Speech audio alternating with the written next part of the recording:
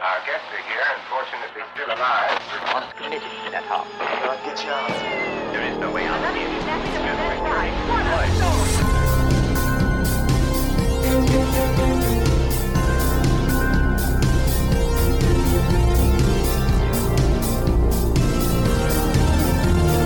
Say no to drugs and stay out of the basement. You're listening to Final Girl Friday. Welcome to Final Girl Friday. My name is Molly, and I like scary movies. Tonight, I'll be hanging out with my friend and fellow podcaster, Christy of That Horror Witch podcast, looking back at one of the films that raised us, The Craft, from 1996.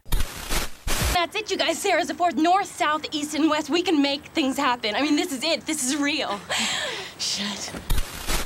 I'm so excited to finally have Christy on the show. We've been talking about doing this for months, and it finally happened. Before we can dive into it, though, I do have a couple of quick points of interest. For my fellow My Bloody Valentine fans, a lot of us have been waiting for a My Bloody Valentine sequel for a very long time, knowing how passionate George Mihalka is about the idea, and waiting for something to happen with that is its own kind of small torture. But I found something that eases the pain a little bit. Stop the Killer, in partnership with Fright Rags, is releasing an officially licensed board game based on the 1981 slasher, and it looks fantastic. It's evidently a cooperative game for 1 to 4 players, which makes me so happy. I wish all board games featured a 1-player variant. At StopTheKiller.com, the gameplay is described as players move around the board in all directions, collecting weapons, drawing cards, working around police roadblocks, using the secret mine tunnel, and trying not to get their hearts ripped out of their chests in an effort to land on Harry's face for a confrontation. There's also an optional drinking game built into the board, which I don't drink, so normally that wouldn't appeal to me, but I can't imagine a more appropriate minigame to incorporate into a My Bloody Valentine board game. Like, the only thing that would feel more fitting is if the game came with a case of Moosehead beer. There are 14 days left of the Kickstarter for this game. They have obliterated their initial goal of 15,000. They're up to almost 40K with over 600 backers, and the game's estimated delivery is January of 2023. In the video they have on the Kickstarter, it seems this game has been fully endorsed by George Mihalka. I think it looks like it's going to be so much fun. Hey, all you rabbit horror fans out there. I'm George Mihalka, director of the original My Bloody Valentine. And we've developed this killer board game that puts you in the film against Harry Warden. And now the next thing that I want to talk about, I only partly understand it, so I was reluctant to share the information just because I can't fully wrap my head around it, but I want to pass it along. There are a lot of rumors going around right now that Matthew Lillard is soon to star in a new vampire film called Let Them Die. From what I understand, there has been no confirmation whatsoever that he will be in the film at all, much less the star of it, but he is producing it. Let Them Die is the very first film produced through Matthew Lillard and Bill Werdy's decentralized movie studio, Midnight Movie Club. It's pitched as a community of film lovers who want to be more than just passive viewers. The company plans to produce films often voted on by members of the Midnight Movie Club community. They're also launching what they call Night School, which they say will provide valuable filmmaking resources without tuition fees. So basically an online film school. Where it gets into what for me is kind of confusing territory is that it's apparently an NFT-based company. And I don't fucking understand what NFTs are, guys. I can't wrap my brain around them. If anybody listening understands NFTs in a way that can be broken down to like a kindergarten level, please reach out to me and explain to me what this means. I can confirm that Let Them Die will be the first film released by Midnight Movie Club. All we really know about the movie so far is that it is a vampire movie inspired by films like Near Dark and Lost Boys, and that Matthew Lillard will be involved in it somehow. We just don't have any actual confirmation yet that he'll be in the film. For a little recommended viewing, I recently watched a film on Shudder called Vicious Fun, directed by Cody Callahan, released in 2020. I liked it so much that I went onto Amazon and bought a copy of it during the closing credits. The film is set in the early 80s, the year I was born, actually, 1983. It stars Evan Marsh as a bumbling idiot in the vein of Ash Williams, who is unrequitedly in love with his roommate and follows a guy she's dating to this little restaurant that turns out to host a support group for serial killers. The cast of killers include Julian Richings as Fritz, which was the selling point for me of the film. Like, that's what drew me in. Robert Maillet, David Koechner, Sean Beck, and and Ari Millen as Bob. I was not familiar with Ari Millen before seeing this movie. I just fell immediately in love with him. The character of Bob is like a mix between Patrick Bateman and Trent from the Friday the 13th remake. And he's perfect. The film is a clever and at times goofy horror comedy with excellent SFX done in part by Sean Hunter, who was a part of the makeup department for Ready or Not and Jigsaw. And fun fact, Sean was also a prosthetic limb technician for The Craft Legacy, which I will be talking about during the wrap-up of this episode. Vicious Fun also features a wonderful score from Steph Copeland. It's just such a good fucking time. It's the best thing I've seen on Shudder all year, and I highly recommend it. Sometimes the horror genre can blend with other genres, though. Then you get subgenres. Now, these are where you can sometimes find some really interesting films that are shocking, surprising. Well, if I do say so myself, downright delightful. Tony, I need you to get out more.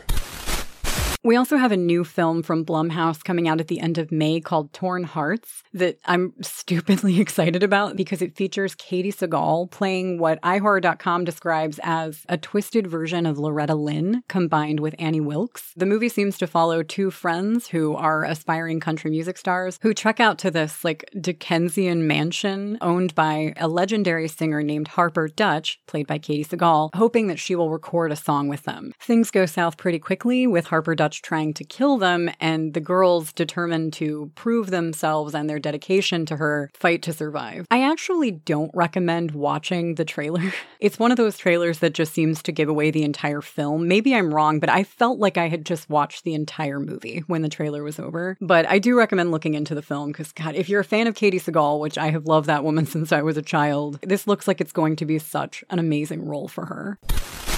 I noticed the moment you walked in the door, you have that extra something special. You're a real star. All right, I think that's all I've got for this week, which means it's time to dive into the movie. If you're new to this podcast and you don't hate it, stay tuned until the end of the episode for information on Final Girl Friday elsewhere. And don't forget to check out Christy's podcast. We're going to talk about it a couple of times throughout the conversation, and I'll mention it again in the wrap-up, but her podcast is That Horror Witch. It's available at Anchor.fm, Spotify, Apple Podcasts, basically anywhere you can find my podcast, you can find hers. And her birthday was yesterday, actually. Happy birthday, Christy. As usual, if you haven't seen The Craft from 1996, stop everything you're doing and please go watch it. Otherwise, proceed with caution. There will be many spoilers ahead.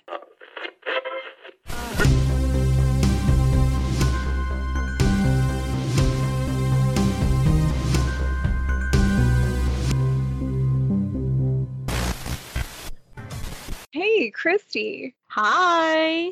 Welcome to the show. Thanks for having me. I'm so excited. So glad that you're here, and I'm really looking forward to talking about, I know it's a movie that is so near and dear to both our hearts. But before we do that, you recently, I mean, I guess not that recently anymore, but you are hosting your own podcast now. Yes, I am. It's called That Horror Witch Podcast. I actually wanted to start it before the world went to shit. I finally took that leap in January of this year. I review movies that are kind of like absurd, and I love true crime as well. I want to do that eventually. A little bit of everything. If you like more serious horror movies or funny horror movies. I just recorded my 13th episode tonight. So you're making me look bad. Stop. Slow down. No. You are so good at regular content, and it's always so thought-provoking, and just, I love your reviews so much. You're going to catch up to me within like half of a year. You're going to be like more episodes than I have. Yeah, but that's because my anxiety is just like, you need to do this, do it now. And I'm like, okay. Yeah, and I am a huge fan, and I'm really glad that you agreed to come over here and hang out with me. But we're also going to be hanging out on your podcast as well. Yes, we are. Really excited about that. We're going to be splitting this conversation up into 2 parts. So if you enjoy our chat over here, head over to That Horror Witch for part 2. Yay. All right. But for now, let's talk about The Craft. He takes everything that's gone wrong in your life and he makes it all better again. Nothing makes everything all better again. Maybe not for you. So you're in your early 30s. I'm in my late 30s, but we're essentially of the same generation. So I imagine you grew up on The Craft. Oh, hell yeah. I think I ended up watching it in elementary school, actually, when I was probably 8 or maybe 10. And that's actually pretty much what got me into witchcraft, because it is the most realistic, aside from like the whole face changing thing and the whole like levitating. Thanks to Fairuza, it's got the most realistic elements to it. That's what really drew me into it. I was even getting books on like fortune telling and stuff. I kind of have like a mix between believing in science and then having like my witchy rituals that I do. No, I love it. I've never talked about witchcraft on the show, and it's really fun to get insight, not just to somebody who is really into the craft, but is actually really into the craft. Yeah. Nice. A couple of the stars of this film themselves are also into it, even to this day, right? I know Rachel True wrote a book on tarot reading. And I know Fairuza Balk managed a magic shop for a while. Yeah, I'm planning on buying Rachel True's tarot deck. She has a tarot deck too, and it looks really awesome. I saw it on her Instagram, so I was like, oh shit, so she really is about that life. Because, yeah, like I knew about Fairuza being into it and all that, and pretty much being a creative consultant on the movie as well. And she did have a store, Fairuza. I tried to look it up, but I couldn't find it. I think it was called Apothic or something. Yeah, I don't know. I think I read somewhere, I think it was like 2011, maybe she sold the business. I can't remember the exact date, but I remember reading at some point that she sold it. Oh. Yeah, I think that's so great, especially because one of the things that I love most about this movie isn't necessarily so much the witchy representation, because that wasn't really a part of my youth, but the kind of alternative / goth representation in this movie. Yes. It is one of the most authentically goth teen movies I've ever seen. Yeah.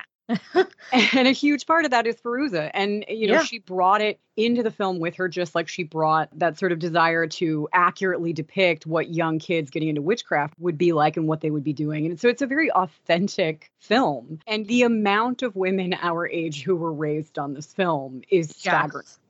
Yeah, everyone that I've always met, whether they were a friend or not, has seen this movie and loved this movie in one way or the other. If you are the outcast in school, if you are the goth kid, or, you know, you're the shy kid, there's something in it for everyone. And that's what I really love. Like, it doesn't matter what your background is, you're going to take something from this movie. Absolutely. I know, too, that Andrew Fleming wanted for this to be a PG-13 film so that it could reach a younger audience, and that no matter what they did, they were never going to get that PG-13 rating because it was a film that featured teenage girls practicing witchcraft. So it got an R rating regardless. And yet still it managed to reach just a seemingly infinite number of young kids, not just girls, you know, just kids in general. So I love that they tried to keep it away from the youth, but the youth found it anyway.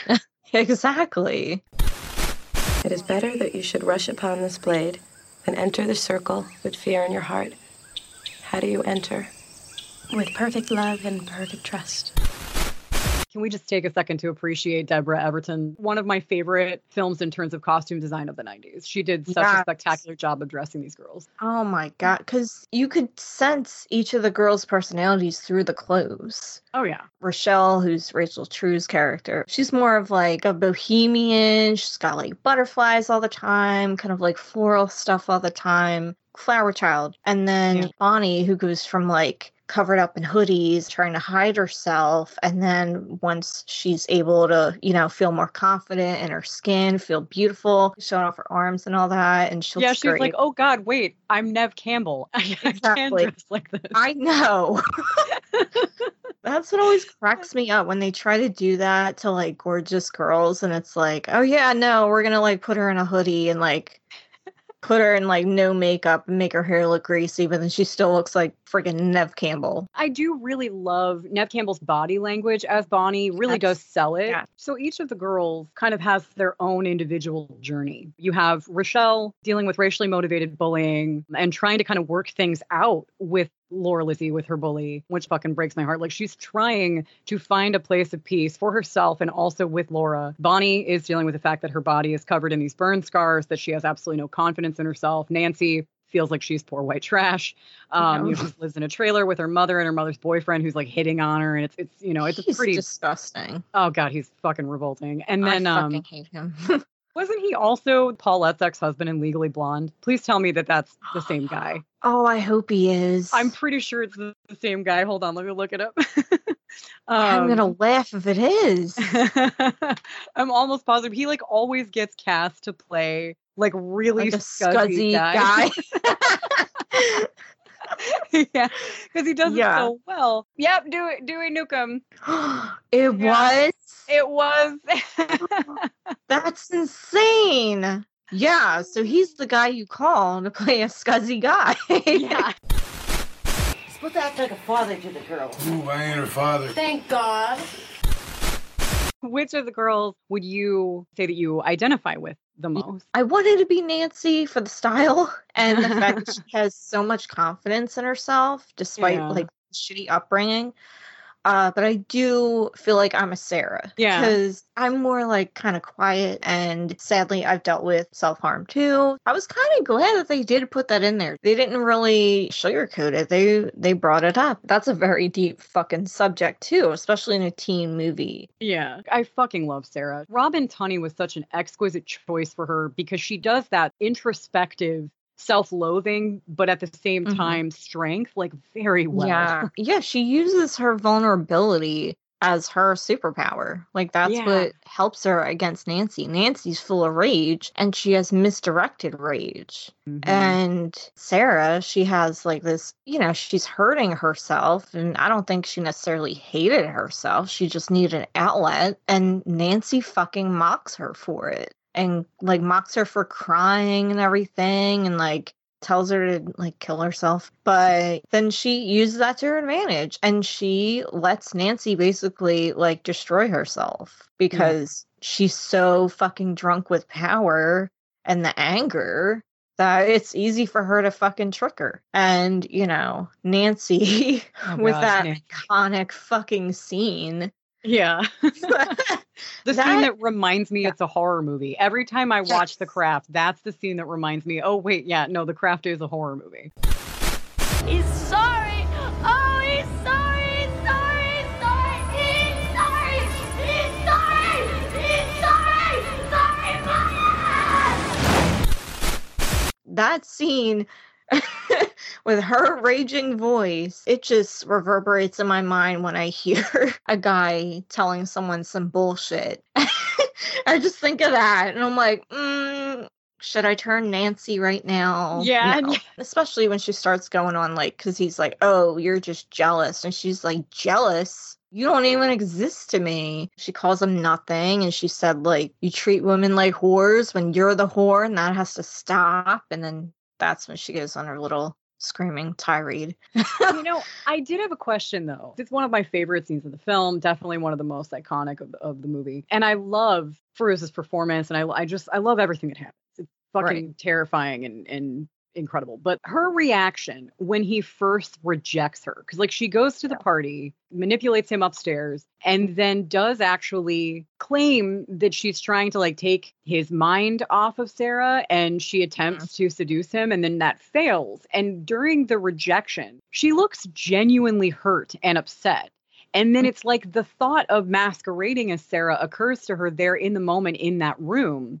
And they're like full hot and heavy. Yeah. She doesn't actually attack him until Sarah comes into the room. So what is your take on that whole thing? Because I still don't quite know. I can't figure it out.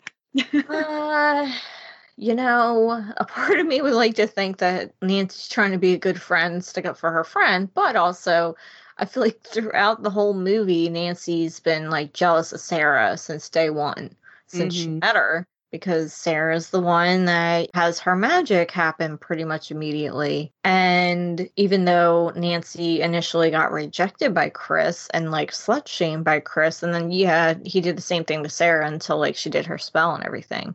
I think it might have been like the attention, because when you're a teenage girl, like for some reason you think like male attention is like the ultimate. Yeah. So, and then you have Nancy and Sarah, who are pretty much polar opposites of each other, of like different aspects of the female teenage experience, and how you wield more power than you realize. And I feel like with Nancy, it was a little bit of a manipulation. I think she did kind of enjoy getting the attention, but then also kind of using her supposed anger for Sarah as a way to get back at Chris. I think she just kind of wanted to treat Chris how he treated her. Right. Like, oh, hey, I'm going to use you for sex and then tell you that you're nothing.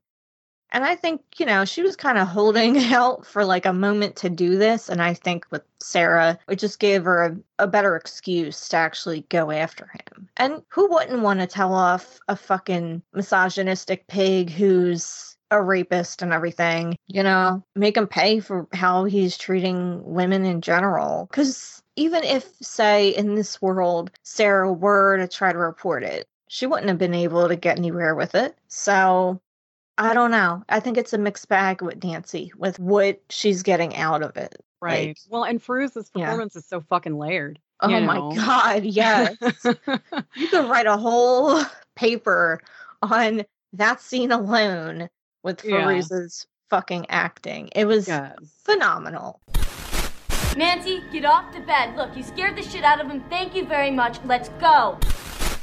One thing that I noticed, you know, going back and rewatching, which I say that like I went back and rewatched The Craft specifically for our conversation, but this is a movie that I pop in regularly. Yeah. You know, I'm really impressed that with the exception of like maybe 2 effects that I can think of, the special effects in this film really hold up. Yeah, they do. Like it's almost 30 years old. And for the most part, the effects are just fucking top notch still by today's standards. I really dig. Yeah.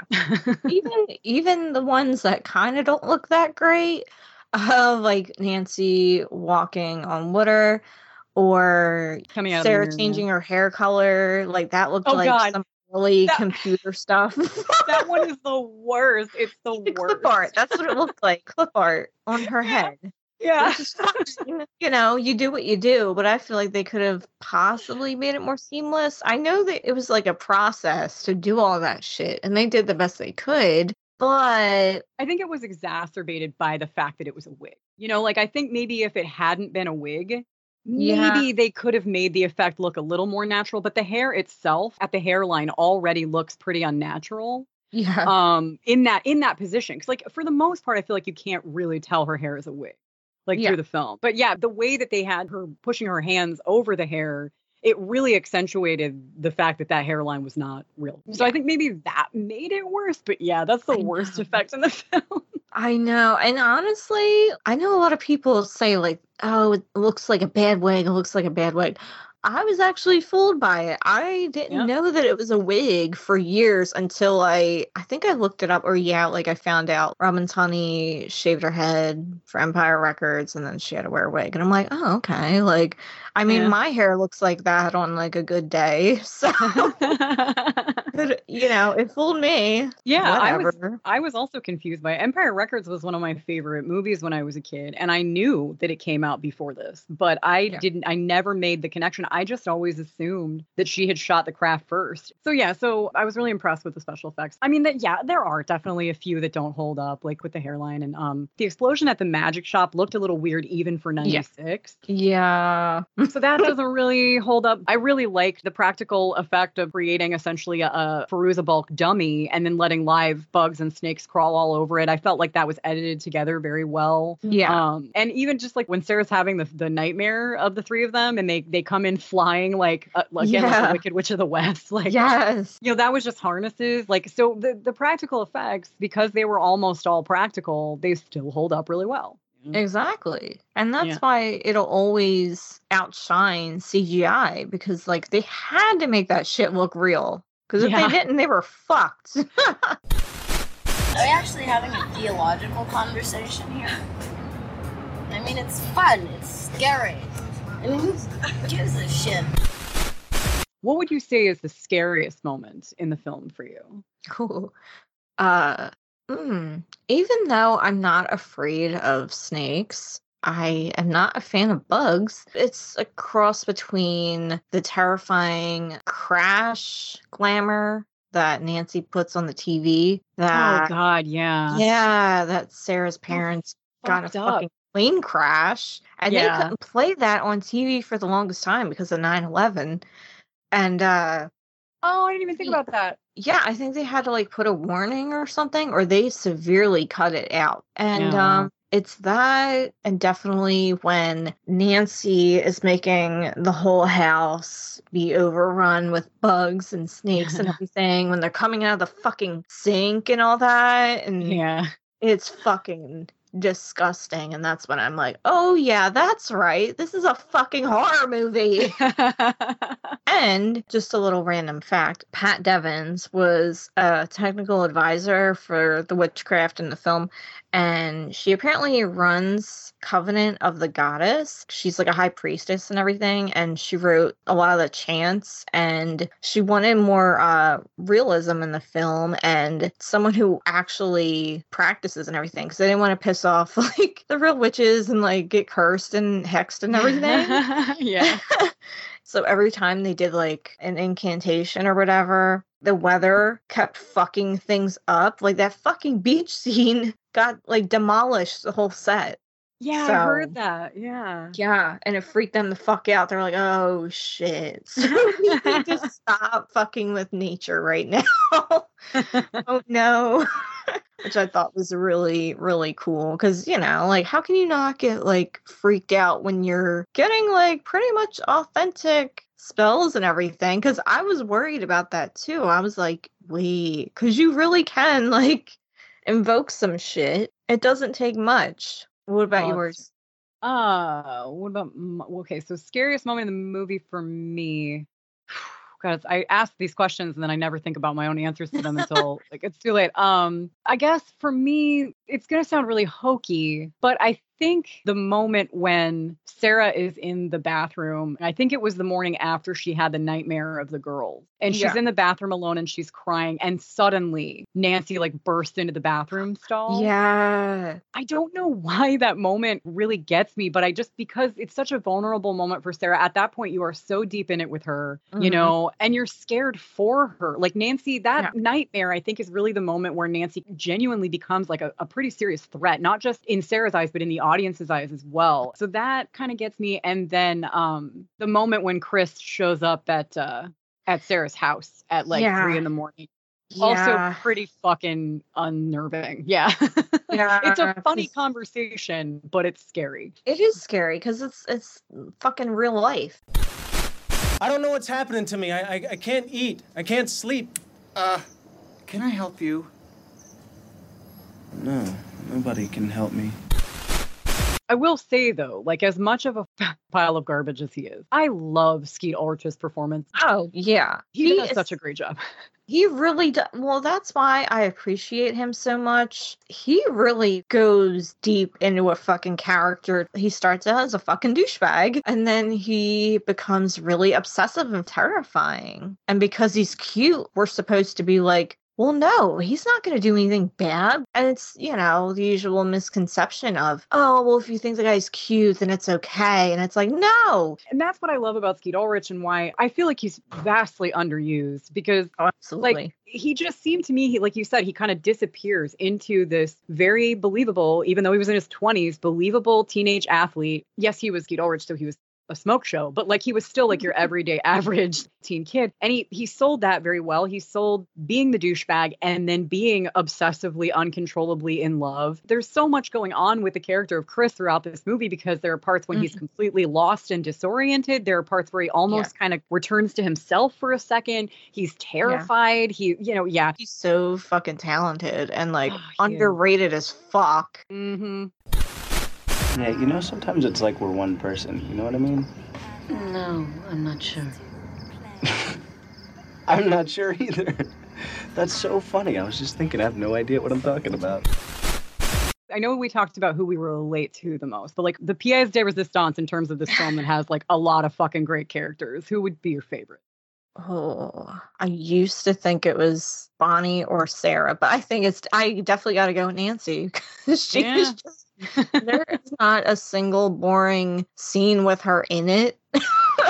Like, there's no way. Like, she's so fucking entertaining to watch. So much so that it made me not want to see the newer one. Because I was like, I don't want this image in my head ruined. Because apparently she makes a cameo appearance or something like that. I don't want to know. I don't really care. Yeah, I was a little confused by the title of the new Craft film. Yeah. Because the Craft legacy suggests to me that there would be more than one character returning, for one thing. Right. And that maybe we would get a little bit more than just like a shot of a picture of Nancy in the trailer. I just expected to see something a little bit more that tied back a little bit more to the original one. They didn't lean on that at all in the trailer. They presented it as an entirely new story. Right. I didn't fucking ask for it. Right. But I mean, and I can appreciate wanting to create a new version of the Craft story for a younger generation that might be a little bit more relatable. Although I do think that the Craft is fairly timeless, there is for some young people a disconnect the further back in time you go. And so I can see the temptation to create like a new version of the story. What really put me off though were like the sparkly, glittery CG thing in the trailer. Yes. I was like, wait, so you're creating like cartoon magic for them? Yeah, that I'm right there with you because that's exactly why I was put off from it. I was like, are you fucking kidding me right now? What I wanted was the original 4. Get the band back together. If they're all willing to go to a convention together, every one of them, and meet people, they are clearly okay with probably working together again. I wanted to see them, present day, see Nancy still, shackled to the bed, see if she tried to escape, and then seeing what Bonnie and Rochelle are up to, if Sarah just like went in the middle of the woods to hide from everybody because she's like, no, fuck this shit. I don't even know. I hate to play the ageism card, but I feel like that's probably a big part of why, because if they wanted to market the Craft to a younger audience, they're not going to put women in their 40s and 50s in the lead. They're just not. Ever since I was a little girl, I said, all I want in life is a jukebox that plays nothing but Connie Francis records. That's great. Who's Connie Francis? My favorite character in the Craft is actually Nancy's mom. Yeah. I fucking love Helen Shaver, and the when they move into the penthouse and the girls come over to like hang out like right before they do the glamours, and she's like trying to explain to them why her Connie Francis jukebox is such a big deal, and they couldn't care less when she smacks Nancy's ass at one point in this like adorable mom way that just I fucking love her mom. Yeah, and I honestly felt kind of bad for her because so excited about like her new house, her new jukebox and everything. And she's like, let's have a housewarming party. And and then she has the fucking door slammed on her. And I'm like, oh, I would hang out with you and let you talk about Connie Francis. Like, it's okay. but Connie Francis was oh God. Yeah. Wait. Oh, and she goes, wait a minute. And I love how she says that. She just wants so desperately to hang out with the girls, and they're just so mean to her. And she did crack me up, though, when they were discussing, the will and everything. And she's trying to play the sad widow part. You tell she's actually kind of happy that he died. Yeah. But then, as soon as they're told about, like, they're getting every penny, she like lit the fuck up, and that's when I really love her. That was one of my favorite moments. First of all, because both Helen Shaver and Fairuza Balk, their reactions are amazing. Just hysterical, joyous laughter, and you get to see Fairuza has just one of my favorite mouths, which I guess is like a weird thing to say about someone, but like I love Fairuza Balk's mouth so much, and when she's like ecstatically happy, there's this little tinge of psychotic to it that just makes me so happy. And but that moment when they hug each other, because it's really that and her giving Ray the heart attack in the first place, those two moments are like the only two tender moments that we really get from Nancy to her mom. And which is sad that one of them is, committing murder. we don't see many tender moments between the two of them, and I love that we got that moment between them in the trailer. Yeah, it was really cute, and I think Nancy deep down does love her mother because, like, it was probably them for the longest time, and then Ray had to go and fuck everything up. And I felt bad for her mom because you could tell that she dealt with a lot with him too, and she's just with him to fucking survive. Yeah, it's a shame murder had to, like, change their lives and make them happy. But, yeah, you gotta do what you gotta do. $175,000.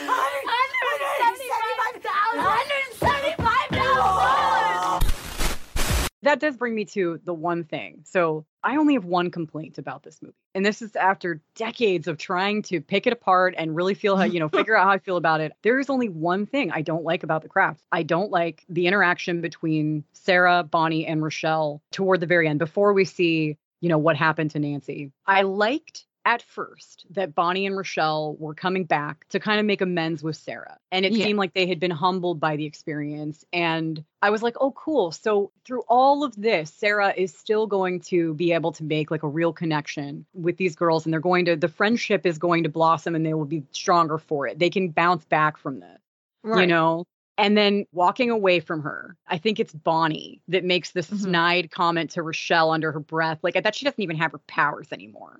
And I'm like, really? Why did they have to be bitches all the way up to the very end? Like, what was the point of that? Can we just let them make amends and move on? Yeah, and I feel like it was kind of unrealistic too. Like, yeah, I know there's petty shit when you're a teenage girl and you think like, oh, this person's my enemy now. But, there's also like, we don't have to go off of a stereotype of like, oh, well, see, girls can never get along. Yeah, so it drives me crazy. I like being able to see the camaraderie and friendship. And I thought that there was such potential there at the end because I loved when they first became friends, the montage of them kind of bonding when they take the bus out and they go out into the woods and they cast their initial spells. And like you see them at their slumber parties. That warms my fucking heart. Right. Like, especially, so I love the montage of like, them doing witchy stuff, but then also, like watching Bewitched and eating ice cream and like eating popcorn, having a good old time. Like, that's the good part of having best friends in high school and everything. And that's like what you look forward to and all that. Absolutely. Make me blonde. Me. No, make me blonde. I don't think so. Oh, come on. No. Hey, do something to me. What do you want? I'm a smaller ass. I just want to point out that still, to this day, the opening credit sequence for The Craft is still one of my all-time favorites. Oh, hell yeah. It's so fucking memorable. You've got that song. Yes. It's Our Lady Peace doing the song Tomorrow Never Knows, which this soundtrack in general is just fucking spectacular. Oh, but that, my God, yes. Yeah. It's a masterpiece. The music is just fantastic. It was, in my opinion, the 90s was a golden age of soundtracks. Yes. There were so many good ones. You had Empire Records, you had The Crow, The Saint, like all of these amazing soundtracks coming out. And this one really stands out. Oh, and there's another. They had like a legit witchy song in there. I think it's called Call to My Sisters or something like that. Oh, that's Witch's Song by Juliana Hatfield. There we go. Yeah, I love that song. Okay. But I have that in my playlist too. Oh, it's such a good one. Oh, and speaking of music, have you heard Fairuza Balk's music? No. So I was watching an interview with her from like way back when she was promoting The Craft. It was on David Letterman. And she talked in that interview about being in a band called G13. And so I was like, I must look this up immediately. And I couldn't find anything. But in looking for it, I discovered that for a while she was doing, I got the impression that it might have been like a solo music project called Armed Love Militia. And some of her music is still up on Bandcamp. There are a couple of videos on YouTube. She has one song in particular. It's called Dream 45. Fucking Christ. It is beautiful. It kind of reminds me of like Kristen Hirsch and the Throwing Muses. It's great, man. I recommend it. It's called Armed Love Militia. And I don't know if she still does it. Seems like it was kind of a while ago, but it's amazing. Especially when the sky is so heavy and the man on the radio says everything's gone to hell. Keep your heads up high, though. Be proud of what you've done. So glad that we did this. This was so much fun. I know. Tell everybody where they can find you and if you have anything coming up. Yeah, so my next episode will be on the movie Cuties with Elijah Wood, Rainn Wilson. It's such a good movie if you like horror comedies, if you like zombies, especially zombified children. Oh, I'm so excited to hear that one. Rory has been trying to get me to watch Cooties for a long time, and I haven't seen it. Yeah. It's on Tubi.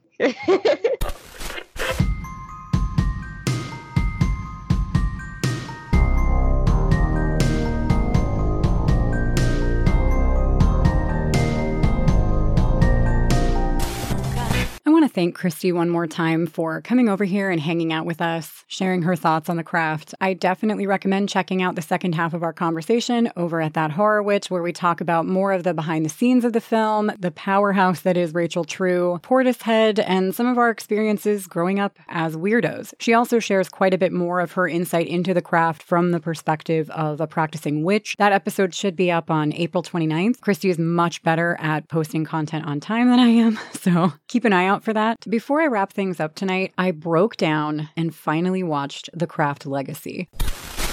All right, just remember what I always tell you. Your difference is your power.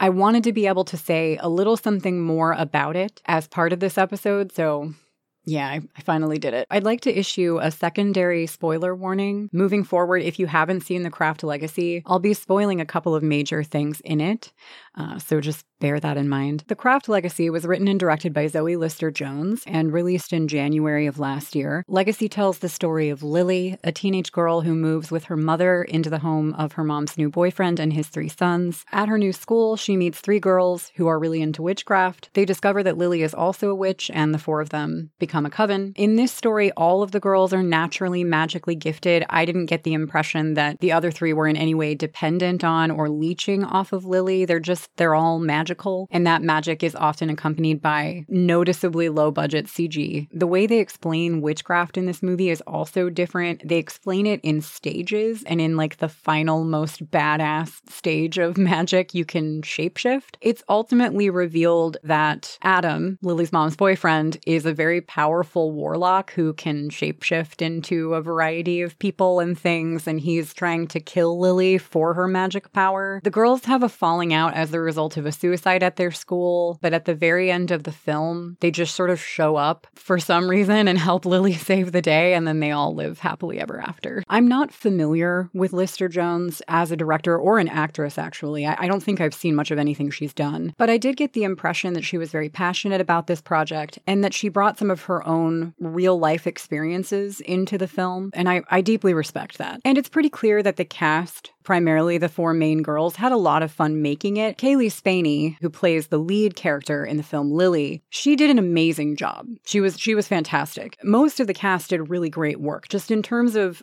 acting, it was acted very well for what it was. So there are some good things in it. Unfortunately, what good exists in the film is greatly outweighed by all the bad. I feel it's important to note that while technically a sequel to The Craft, Legacy in no way feels like a sequel. It feels distinctly like a reboot. With that in mind, I tried so hard to look at Legacy as its own story, but it was very difficult for me to do that because this film is constantly calling back to the original in an incredibly underwhelming way. For example, the opening credit sequence, which I mentioned during my conversation with Christy, The Craft Legacy recreated that opening credit sequence with the same font in the same color over the same kind of clouds, but it only actually shows you that for less than, I think, 3 seconds. It's just a couple of seconds before it hard cuts into its own opening credit sequence. And that's an example of something that happens repeatedly throughout the film, where they will reference the original film visually for a fraction of a second before moving on to do their own thing. It's a difficult film to watch because, when you watch a reboot or a remake, I think the best practice is to divorce yourself from the original film and try to enjoy the reboot as its own entity, right? You can't do that with The Craft Legacy. It won't let you. And then on the other hand, when you're watching a sequel, you're expected to bring your knowledge of and your love for the original lore into the continuation of that story. There is a certain degree of expectation with a sequel that the story you were once presented with will be continued. And Legacy doesn't really do that either.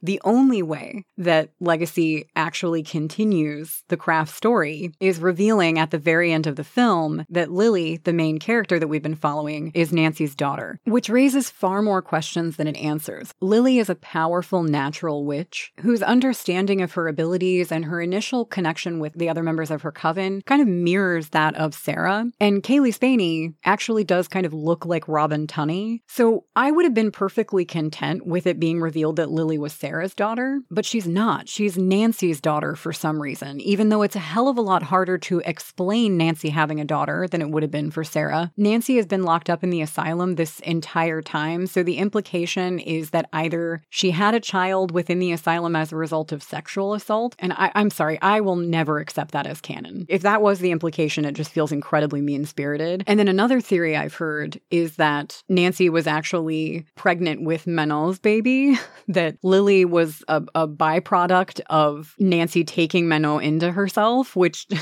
is less offensive to me than the sexual assault thing, but it still raises more questions than it answers. The lack of follow-through in the Nancy having a daughter storyline is frustrating enough, but then you add to that the fact that Fairuza Balk has no lines. She's just sitting there in the asylum at the very end of the film. Lily walks into the room and says, "Hi, I'm Lily, I'm your daughter." And Nancy turns to the camera looking incredibly disheveled and unhappy. And then it ends. So for a film called The Craft Legacy, it offered absolutely no love for its legacy character. The ending of this film kind of reminded me of the beginning of Halloween Resurrection. It evoked the same feelings from me. Another major problem I feel the film has is rather than telling 4 individual stories and bridging them together with the magic, the focus of this film is strictly Lily. The other 3 girls in Lily's coven are practically footnotes. There's no character development for any of them. I'm not being emphatic. They don't have stories. We see the 3 of them together at the beginning of the film in one of the many callbacks to the original where it's just the 3 of them without Lily calling the corners, and they have some kind of cute dialogue, but we don't learn anything about them throughout the course of the film that provides us with any insight into who they are, what their lives are like. So that sense of sisterhood and the friendships within the film that were so special in The Craft,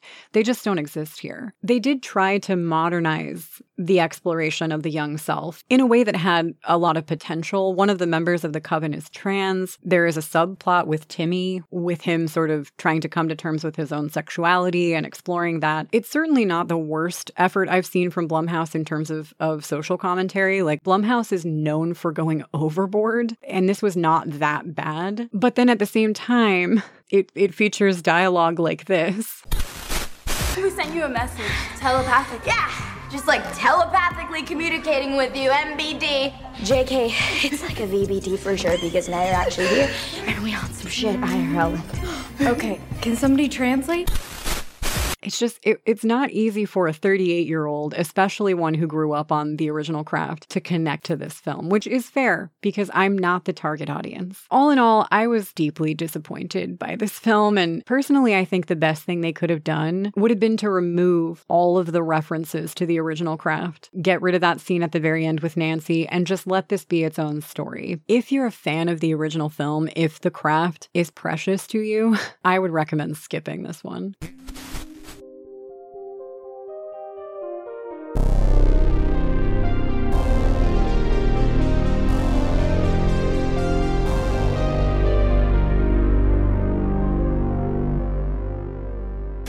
Thanks so much for listening, guys. Are you a fan of The Craft? Did you grow up on it like we did? If so, which of the 4 girls did you like the most or relate to the most? I would love to hear any and all of your thoughts on the original film or The Craft Legacy, so please feel free to reach out to me. You can find me on the Slasher app. My username is Final Girl Friday, Instagram at Molly Oblivion, or if you prefer old school correspondence, you can email me at finalgirlconfessions@gmail.com. If you enjoy this podcast and you feel compelled to support it financially, head over to my Patreon, patreon.com/finalgirlfriday. Over there, you'll find my secondary film review series, Fright and Early, as well as unreleased content, semi-regular updates, etc. Otherwise, I'm just grateful you guys are here and listening. Don't forget to check out that Horror Witch podcast as well. I mean, not to tell you what to do, but it's a pretty great podcast. I hope you guys have a killer weekend. I'll be back soon. I actually have a couple of fangirls guides planned for the next couple of months. I haven't done a fangirls guide in a long time. Over the course of the next few weeks, I'm going to be taking long looks at Chopping Mall and Intruder. So I'm really looking forward to those. In the meantime, keep it real.